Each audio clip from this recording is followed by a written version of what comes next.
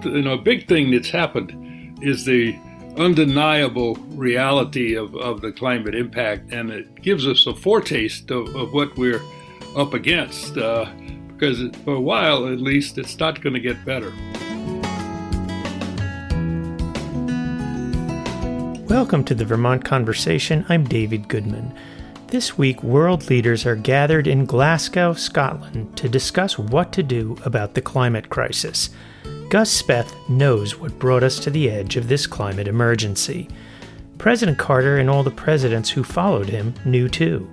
The U.S. government knew that climate change was an impending disaster. They knew that burning fossil fuels could drive the world into crisis. And yet for the last half-century, American leaders put their foot on the accelerator of fossil fuel consumption and pushed down hard. Gus Speth is now telling the story of how and why this happened. Speth, who lives in Stratford, Vermont, is a luminary in the environmental movement.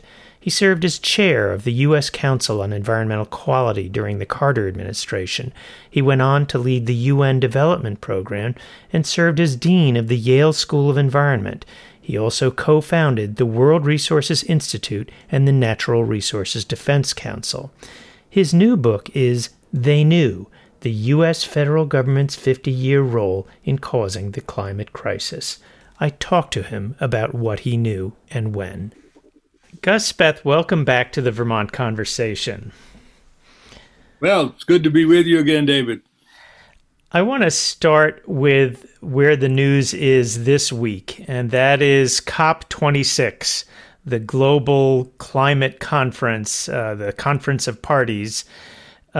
Secretary General Antonio Guterres addressed the conference on Monday by saying, quote, "Enough of brutalizing biodiversity, enough of killing ourselves with carbon, enough of treating nature like a toilet, enough of burning and drilling and mining our way deeper. We are digging our own graves." What is your response when you hear this? Well, I'm glad that he's saying it, and I'm glad that the world is,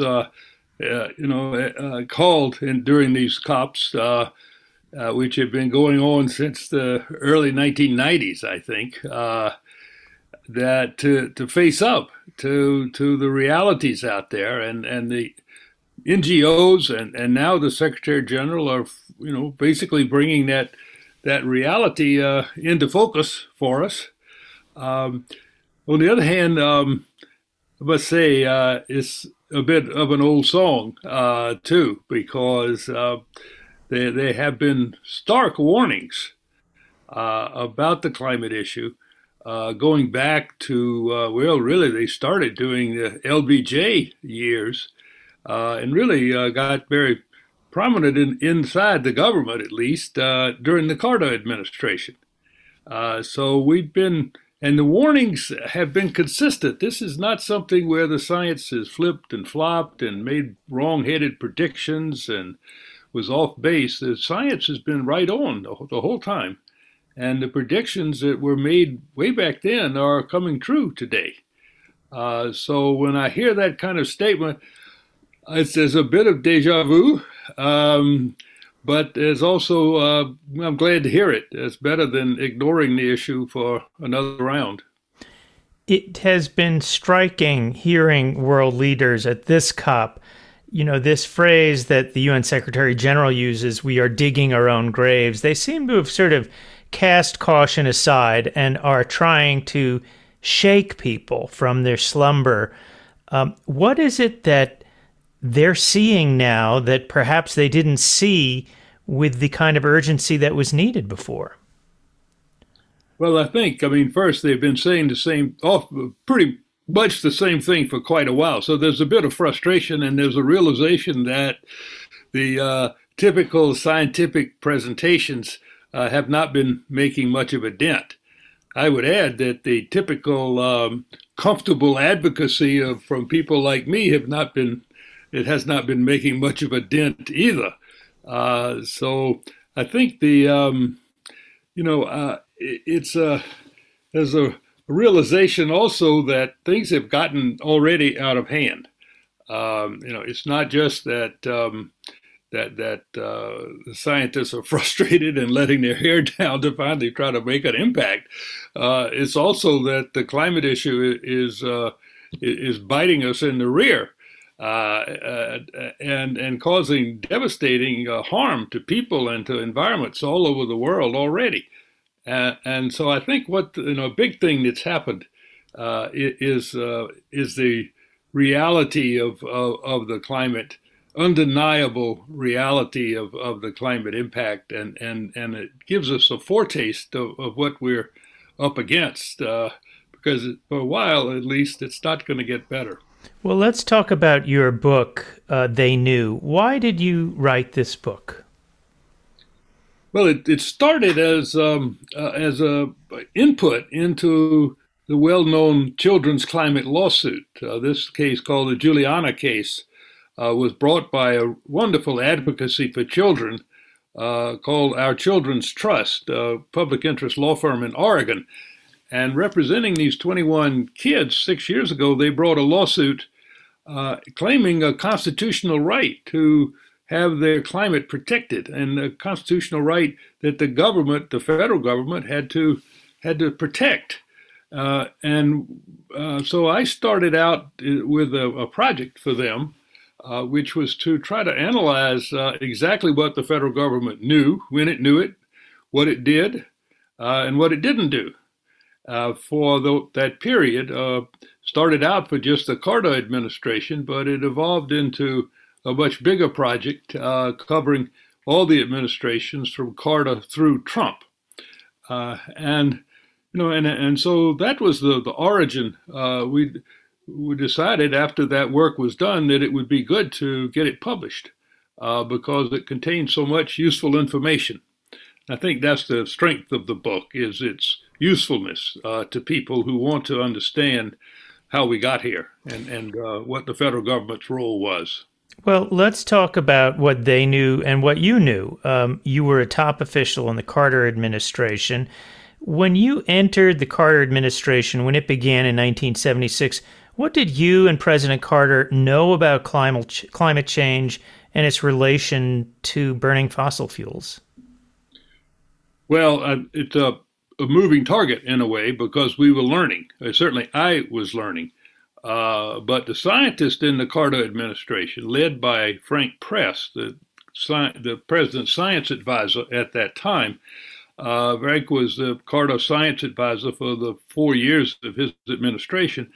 And early in the Carter years, in early 1977, Frank Press wrote a memo to President Carter outlining the whole climate issue and saying this was not something that should be ignored. It had to be taken into account. He went on to say it wasn't urgent right now, but it was something that was going to affect our energy policy, and we needed to start taking that into account. And I had just joined the administration at that time, and of course had access, knew about this memo and the issue. My job was to be President Carter's science advisor. So eventually I was able to frame the issue in a way that I could take it to him and to others in the administration. And that happened a little later in 1979. So how seriously did people take this memo about climate change? Did it just seem like something that was off in the, almost sci-fi future? Or did they kind of sense that this was something imminent that had to be addressed now? And if so, what'd they do? Well, in 1980, Carter gave what, for those of us in the environmental community, was a big, well-known speech called the Second Environmental Decade Speech. We'd been through the 70s, and he was facing the 80s. And in that speech, for which I'd had an opportunity to brief him, there weren't many of those opportunities, but I was glad to have that one. And he outlined a series of challenges that had to be met in the coming decade and faced in the coming decade, and the climate change issue was very much on that list. And from talking to him, I know that he understood the issue, and there had been memos floating around in the administration raising this issue, including some from our Council on Environmental Quality. And so I think at the very senior level over at the Department of Energy, which was just cranking itself up, just been created, and in other places in the administration, people were aware of the issue, saw it as something that needed to be addressed. I'd never claim we had at that point that the Carter administration had a great sense of urgency about it or that it was the top environmental issue of the day. It just wasn't at that point. But Carter did a number of things that were very important. I mean, he recognized the issue. He said that he would be taking it up in his second term.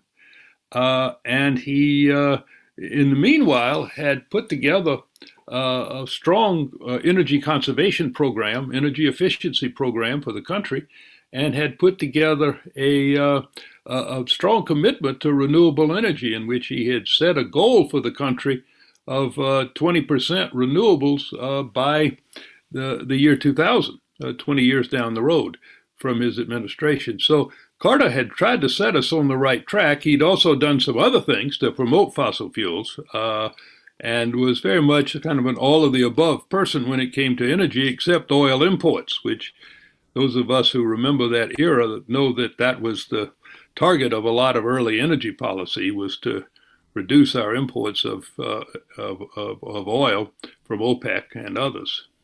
You note in this book that putting a foot on the accelerator of fossil fuel consumption has been a bipartisan affair.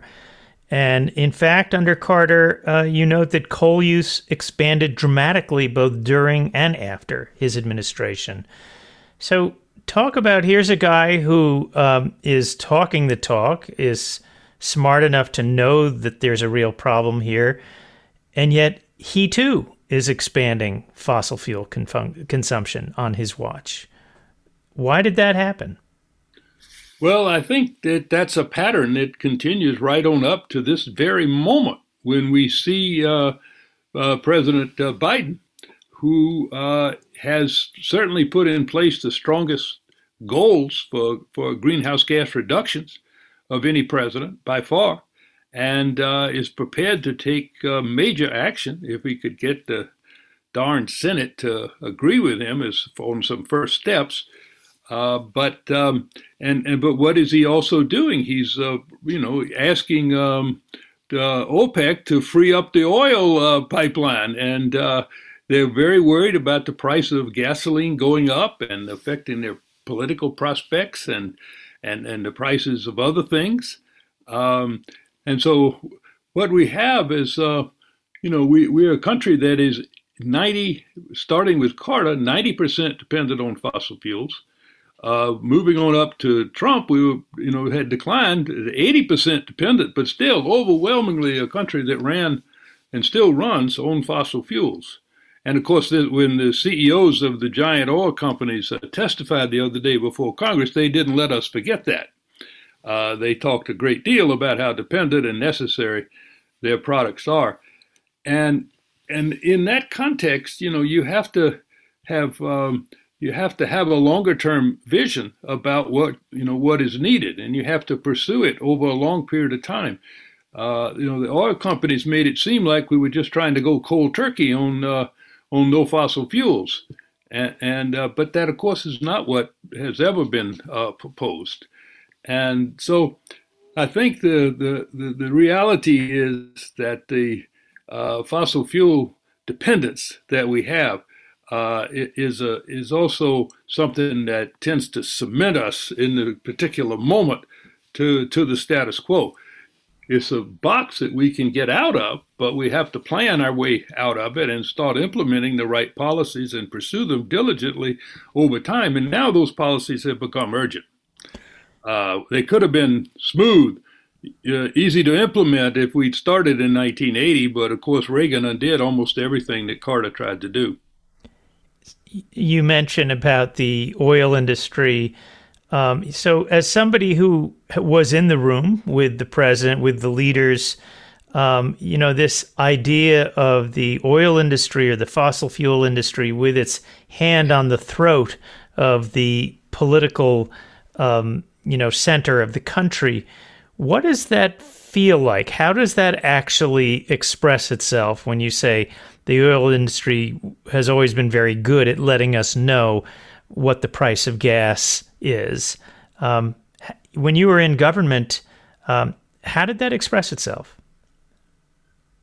Well, we were determined to face up to the oil import issue, and that was the dominant issue. But I think the grip that the oil industry has on us and on the Congress, going back to Carter's first, Carter was really the first president who tried to put energy policy in place, and did a lot. But the thing that scares a lot of politicians and also solidifies the status quo is the tremendous political clout of the fossil fuel industry, and the money that they have poured in into politics, into public opinion, and into and I think it's been very difficult because they certainly have scared a lot of people when there's a threat to some activity, a pipeline. They certainly know how to push the buttons at the state level to scare people that this is going to cost jobs, and we can build up a lot of jobs if we build this pipeline or build this refinery or begin to export some oil or process tar sands fuels from Alberta. All of these things the oil industry is very skilled at manipulating and pouring money into, including a disinformation campaign, which has done a totally nefarious and misguided and misleading thing, which is to create this sense that the greenhouse gas issue is a hoax, or at least it's very doubtful in its science. And if there's a hoax, it's really this climate denial, because as I mentioned earlier, the consistency of the science over this period of over 50 years has been quite remarkable, and its ability to predict what might happen has been quite remarkable. So there hadn't been any flip-flops and doubts about the core of the science issue during this period. And the oil industry has succeeded now, not just in creating a marginal sort of sideshow over here of climate denial and doubt, but in swaying a whole party in our country to take that position. And it's hard to find a Republican now who is willing to champion action on the climate issue, and a lot of it has to do with this the fact that the public has been persuaded, a big segment of it, that the whole thing has been exaggerated, that it's natural, that it's or some other fake science. Has that always been the case, that the Republican Party has been in the climate denial camp? You worked with Republicans over your half century plus in public life, and there was a time when environmentalism and even climate, an interest in climate change was spoken about by Republican leaders. What changed? Well, absolutely. I think that change was part and parcel of a number of other things. But if we, if you go back to the early 70s when I started in the environmental world, the Republicans and the Democrats weren't that far apart, and we had some real climate champions back in those days who were Republicans, and some real general environmental champions that were Republicans. John Sherman, the senator from Kentucky, and then Howard Baker from Tennessee. They worked very closely with Ed Muskie to get the Clean Air Act and the Clean Water Act up and running. And those were huge breakthrough laws that we're still dependent upon today. So it didn't start that way, but what has happened, if you look at a chart, say, of the League of Conservation Voters voting patterns for the two parties, starting in the 70s even, it's began to diverge. And there's been this rather steady movement away from environment and climate on the part of the Republicans, and a move towards those issues in the Democrats, to the point that it's very hard today to find a Democrat with a bad voting record on environment, and very hard to find a Republican with a good voting record. And this is a great tragedy for our country and for our ability to get things done. And Well, the of climate course, issue. Let me just mention one other thing there, David. This growth, this divergence, and this capturing of the Republican Party by doubt and denial on climate, and also just general hostility to environment, this movement towards those positions on the Republicans grew throughout this period, and it was really brought to graphically into focus when Grover Norquist, who was the organizer of the Republican forces, the outside forces for this position, said, well, our goal is to shrink government down to the point that it's so small we can drown it in the bathtub. And then around that same time, Reagan was making his famous statement that government is not the solution to our problem. Government is the problem, and that ideology has swept one of our major parties, and has gotten more and more virulent and ridiculous in the decades since those statements were made. And so we have a hell of a problem now, which we're now facing every day in the Congress. well, and of course, the expression of that anti-science mentality has been brought into its sharpest relief during the pandemic, when you have a Republican Party and many governors who are essentially taking the side of the coronavirus in the fight against the pandemic, and trying to stop any mask mandates or vaccination mandates that would slow down the progress of the virus. And of course, all this talk of hoax that got a good running start in the climate change movement has blossomed in the pandemic era into where people in large parts of the country don't believe that there is a pandemic and don't believe that the vaccine will do anything to help it. You've had a front row seat to the growth of this movement. Does this surprise you where we are right now in the pandemic? Well, I'm certainly yes. Even today, we've had this anti-science movement, which is, based a large part on ignorance. I mean, you have half the country. The last time I looked at the data, about half the country doubting that evolution was a reality.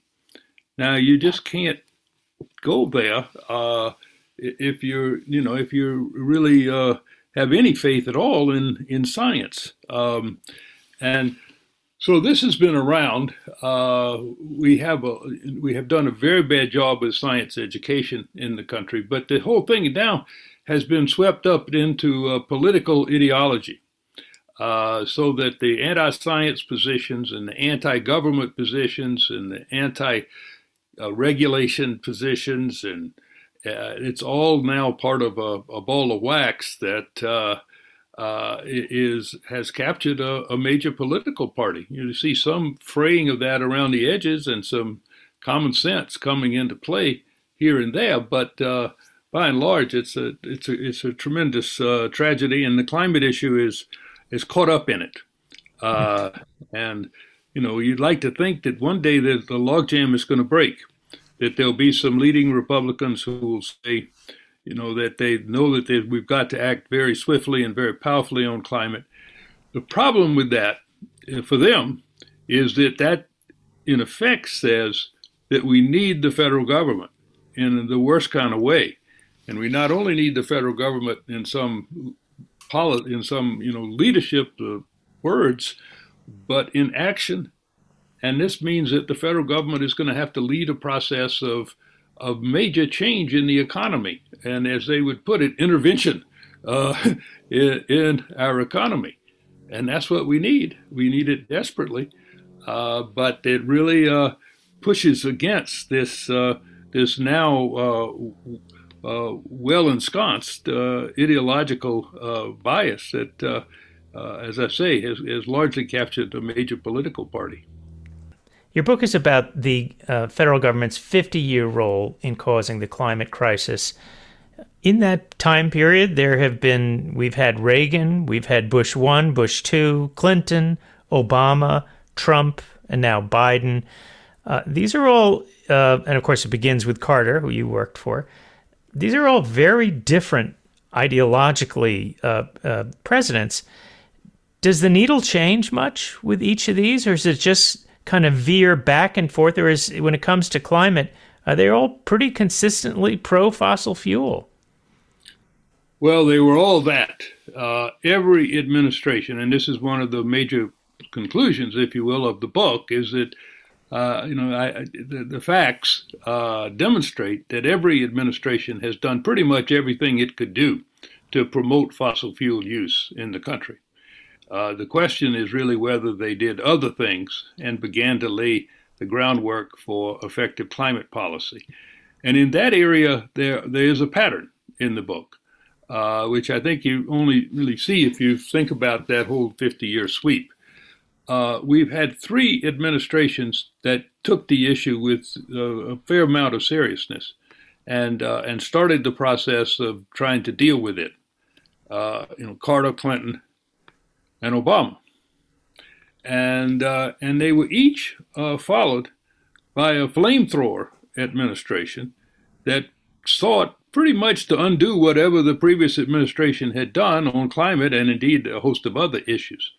So that kind of reached its apex in the Obama-Trump period, which Obama put together what were at that time the leading initiatives, a power plant initiative and a vehicle initiative to reduce greenhouse gases from both, and Trump comes in and does them both in, and indeed tries to undo a host of things, systematically undo so many of the things that Obama had tried to do.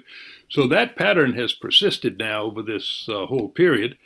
If you want to make the partisan point, you point out that the three who tried to do something were Democrats, but I don't think any of them took on the fossil fuel industry. And that's what is unique in a way about the Biden administration and where we are today, because Biden has set a national policy of going to zero net emissions from all the greenhouse gases from all the sectors in the economy, and get by 2050, and a very strong power plant goal for 2030, and so this is unprecedented in the history of this period, because it says we're going to get out of the fossil fuel business, and do so within a few decades.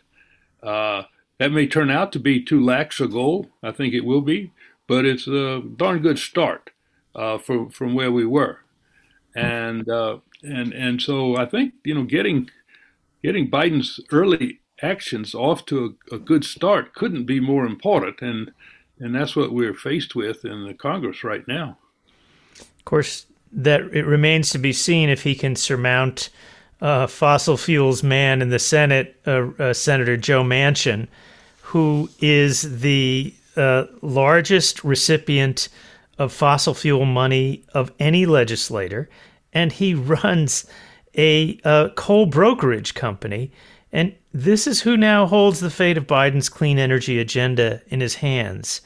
How do we make climate progress in this situation where the gatekeepers, this is truly the foxes gatekeeping the henhouse? Well, I think there are two steps. I mean, one is this immediate situation with Senator Manchin. I think at some point the Democrats are going to have to say that we're going to call his bluff. I mean, he seems to be able to dream up a problem with the Biden proposals and his Build Back Better plan at every turn, even after we seem to have an agreement from him. So at some point, I think the Democrats are going to have to call his bluff, go forward with this thing, and that may happen as early as the week that we're in. Looking down the road a bit, I think there's several new directions that we need to explore. One is not so new, but it involves a tremendous escalation of public outcry, public action, demonstrations, protests, and we on a scale that we haven't seen. We've had one-off climate meetings and one-off climate marches, the huge one in New York, for example, but it hasn't been the kind of sustained and demanding activism that we need, and the broad-based activism that we need now. And we really we're late with it, but it's good to see groups like Extinction Rebellion and Sunrise Movement and others out there, including a hunger strike in front of the White House right now. And these are things that we need to do, and we need to do urgently. This massive civic mobilization. A second thing related to that is that the environmental community and the climate community have been pretty terrible about politics and getting into political action. And I think we really need to be getting into electoral politics in a much bigger way than we ever have. We need to be putting a lot more of the funds that we have that we can mobilize, in a way, if you want to, take them out of the 501c3 and put them into the political action arms of these organizations, because and get a lot more involved into politics, running candidates, winning these elections, writing letters, hitting the doors, all the things that we need to do, and a lot of which we did in the last election. I want to talk about your own evolution as a political person, going from the centers of power in the White House to forming very impactful nonprofit and organizations, to ending up in the D.C. jail for 3 days for civil disobedience that you did a few years back while protesting the Keystone XL pipeline. What radicalized you to want to take your convictions to the street and get arrested for them? Well, the facts, the unfolding reality, the failure of everything that I'd done earlier, and simple, and then this, and of course the horror of the unfolding climate specter, and what that holds for us. And that was involved in that particular protest because we still are trying to be sure we don't really exploit fully the Canadian tar sands. And I think, this is it wasn't, I don't take any great pride. If anything, I feel, kind of like I was a Johnny-come-lately to what is needed. But I hope others will join that sense of outrage and action. And I hope the book, which has got to be one of the saddest stories ever told, and a great, historical dereliction of duty. I hope that the book will make people angry, will inform people enough to know that something new has got to be done, that we can't just keep doing the same things over and over again and expecting a different result. We have run a great experiment for 50 years that comfortable advocacy and good science was going to turn the day, and they haven't. So this is really a matter of popular mobilization at this point, and people doing on a much bigger scale what I did, and maybe they end up in jail, maybe they don't, but it was necessary, and I think the book is necessary because it provides people with the information to understand how we got here, and if we understand how we got here, we maybe can do something better in the future. I would add one thing about doing something better. The gist of the book, in a way, or the original purpose of the book, was to support litigation, and the litigation is seeking to get a constitutional remedy, and if it could succeed in moving in those directions so that we bring the courts actively into this picture, as they have become actively engaged in Europe, for example, in this country, that'll be an additional help And one particular area it will help in is if there could be declared a constitutional right in this area, then that will transcend any particular administration. And You're we you're could, you're referring to the Juliana lawsuit, which is the genesis of your book, and this is 21 young people suing the government over their, demanding a right to a future that is not have a destroyed climate. What is the status of that lawsuit? well, the lawsuit is the plaintiffs just announced that their effort to reach a settlement with the government on the case had not gone anywhere, and so therefore, they say they are ready to talk about settlement with the Biden administration, but the Biden administration has not shown any interest in talking to them, and so that avenue does not seem to have worked, and so we're back with the possibility of reopening the case at the district court. And the plaintiffs have made some filings there, and I think they hope that the judge will act positively on their filings, and that the case can be go forward in court.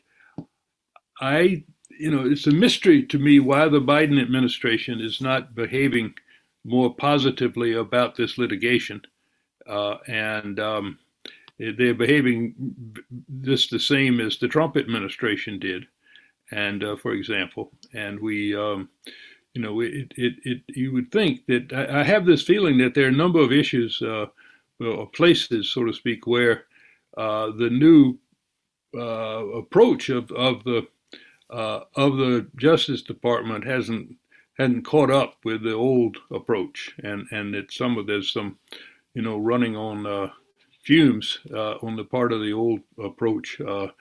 Maybe the Biden administration will change and come to terms with this lawsuit, but right now they're behaving just like the Trump people did. You have said, and I quote, "I used to think the top environmental problems were biodiversity loss, ecosystem collapse, and climate change. I thought that with 30 years of good science, we could address those problems, but I was wrong. The top environmental problems are selfishness, greed, and apathy. To deal with those, we need a spiritual and cultural transformation, and we scientists don't know how to do that." Can you say a little more about that? Well, one thing I'd say about it is that the person who quoted me got it a little wrong. I would never claim I was a scientist. Never have, never will, never was. But apart from that, he got it right. I'd made that statement, and I've written that statement now in a couple of places. But I think there's the underlying the poor response to a lot of environmental issues and to a lot of social issues too is a sort of a wrong-headed set of values that need to be changed, that are outmoded and inappropriate for today's challenges. We're severely anthropocentric and contempocentric and materialistic, and we need to rethink what it's all about and what the economy is all about and what we really want to do with ourselves other than grow and spend money and consume. And there's some great new books on those themes. But one thing I point out is that for years the discourse has been governed on these issues, has been governed by lawyers and economists and scientists, and it's obviously not nearly enough. We need to bring in the preachers and the prophets and the poets and the philosophers and the psychologists, even the psychiatrists, and bring in these new areas to help us find our way forward because simple. And I think that's another conclusion for me of the book.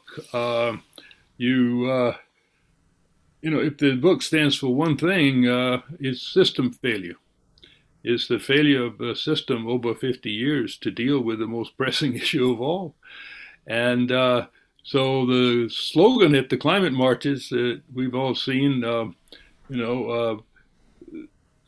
bring on system change, not climate change, is really what, to me, the book stands for that. So how do we, while we're doing these other things, these reformist steps, how do we go beyond reform and begin to change the political economy that we live and work in? And to do that, we need a fundamental rethinking of our habits of thought, our values that dominate in our culture today. And so that's what I was getting at. What does system change look like? Has capitalism run its course as something that, is capitalism compatible with a climate safe future? Well, certainly the capitalism that we've seen for decades now is not. That capitalism puts a priority, gives the top priority to growth, to economic growth, as measured by GDP, which measures a lot of terrible, awful things as well as some good things. It gives top priority to the profit and the profitability and the strength of corporations and their freedom across a huge swath to do whatever they darn well want. It gives priority to consumerism and I would say a runaway consumerism. And it cares very little about the social decay in the economy, in the society, with the huge desperation and deprivation and huge parts of the public, half the people living paycheck to paycheck. Now unemployment's recovering, but wages are still not growing over a period of many decades, and poverty is still at a very high level, almost as high as it's been, certainly in numbers. And so we have this decaying society in the educational systems and in our care of people and in our health care, as we've seen most recently. And these are artifacts of today's capitalism. It just doesn't care about those things. It cares about other things. The list that I was going down. And so, to me, system change means changing those priorities, changing the very goals, the raison d'etre of our economic and social life. We are caring people, or we are just a growth people. You mentioned this is a time that calls for poets, among other people, and that includes you. You are a poet. You have a new book of poems that came out last summer called What Will Last. How long have you been writing poetry? Yeah. Well, this What Will Last is actually the new book that's coming out this year.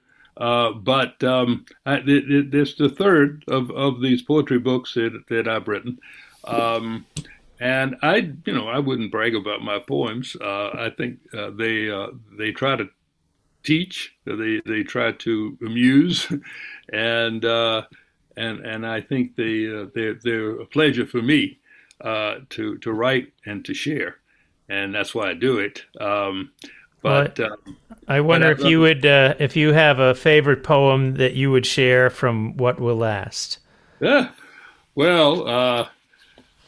I have one here, believe it or not, and I will. It has to do with what we've been talking about, and I hope it's actually what it is called in the business of villanelle. a type of poem. Um, you want me to read it, huh? I would love you to read it. And what is it called? It's called "It's Time for America Again." Here we go. I think I see America again. Every time she seems so lost, America finds a touch of sane.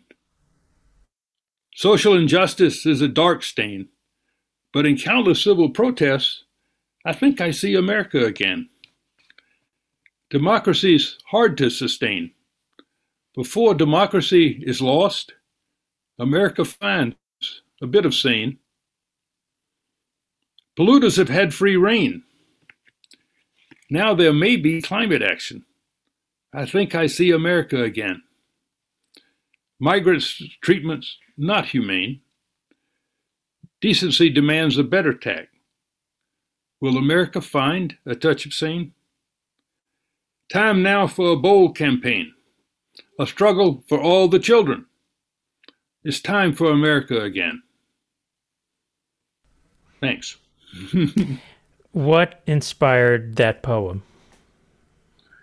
Well, just I think it was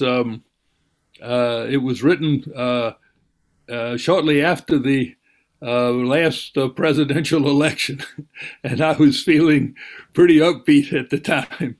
I've been beaten down some since then, as we all have, but so it has this this optimistic, hopeful flavor to it. I think I see America again. You are one of the elders of the environmental movement, a trailblazer on so many fronts. When you speak to young people now, you've mentioned that your latest book, They Knew, is a sad story. What's your message for young people who are looking ahead to their future and wondering what it holds for them? Well, on the climate issue, I think young people really have got the message. I mean, they've got it in a way that the older generation and the middle generation don't have. And so much of the activism lately has been driven by young people. And that's true going on right now today in Glasgow. So, you know, my message is right on. I wish I were young and could be there with you. And good for our homegrown hero, Bill McKibben, for realizing that the young people have to be joined in a major way by people over 60. I think he turned 60 or something like that. So that's his cutoff point. But those of us who, I told him maybe he needs one for people over 80 too. But in any case, he's starting this effort to Act 3 to get the older folks engaged as the young people are in this issue. But I think I don't think young people certainly huge numbers of them now get the point that their future is very much determined and their opportunities are very much determined or circumscribed, as the case may be. By what happens on the climate issue. I mean, this issue has long been predicted to become the central factor in our politics, and you can see that growing in that direction every day. But there could come a time when the options available to young people in this world are severely diminished.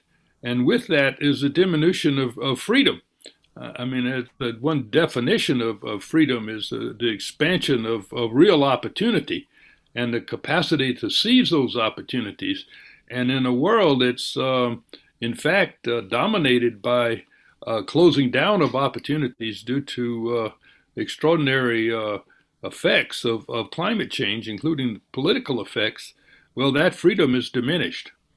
And so, I think they're right to fight and right to be in there. And I really think when the break for me for that was when the Sunrise Movement appeared in Nancy Pelosi's office and just stayed there.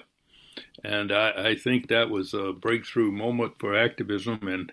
And of course, the indigenous populations of our country and Canada have stood up to the fossil fuel developments and that's admirable. We've seen Black Americans get into this climate fight in a major way now, led notably by Reverend Barber, and what he's doing with the Poor People's Campaign and the Movement for Black Lives and other things have seen the links between social justice and environmental justice and our climate future very clearly. And this is all good. These are very hopeful signs. And meanwhile, we have the climate crisis driving more and more people into victims, becoming victims, and therefore feeling the oppressed by what this issue is already doing. So this is, and if we can get the courts involved as well into this fight where they have not been,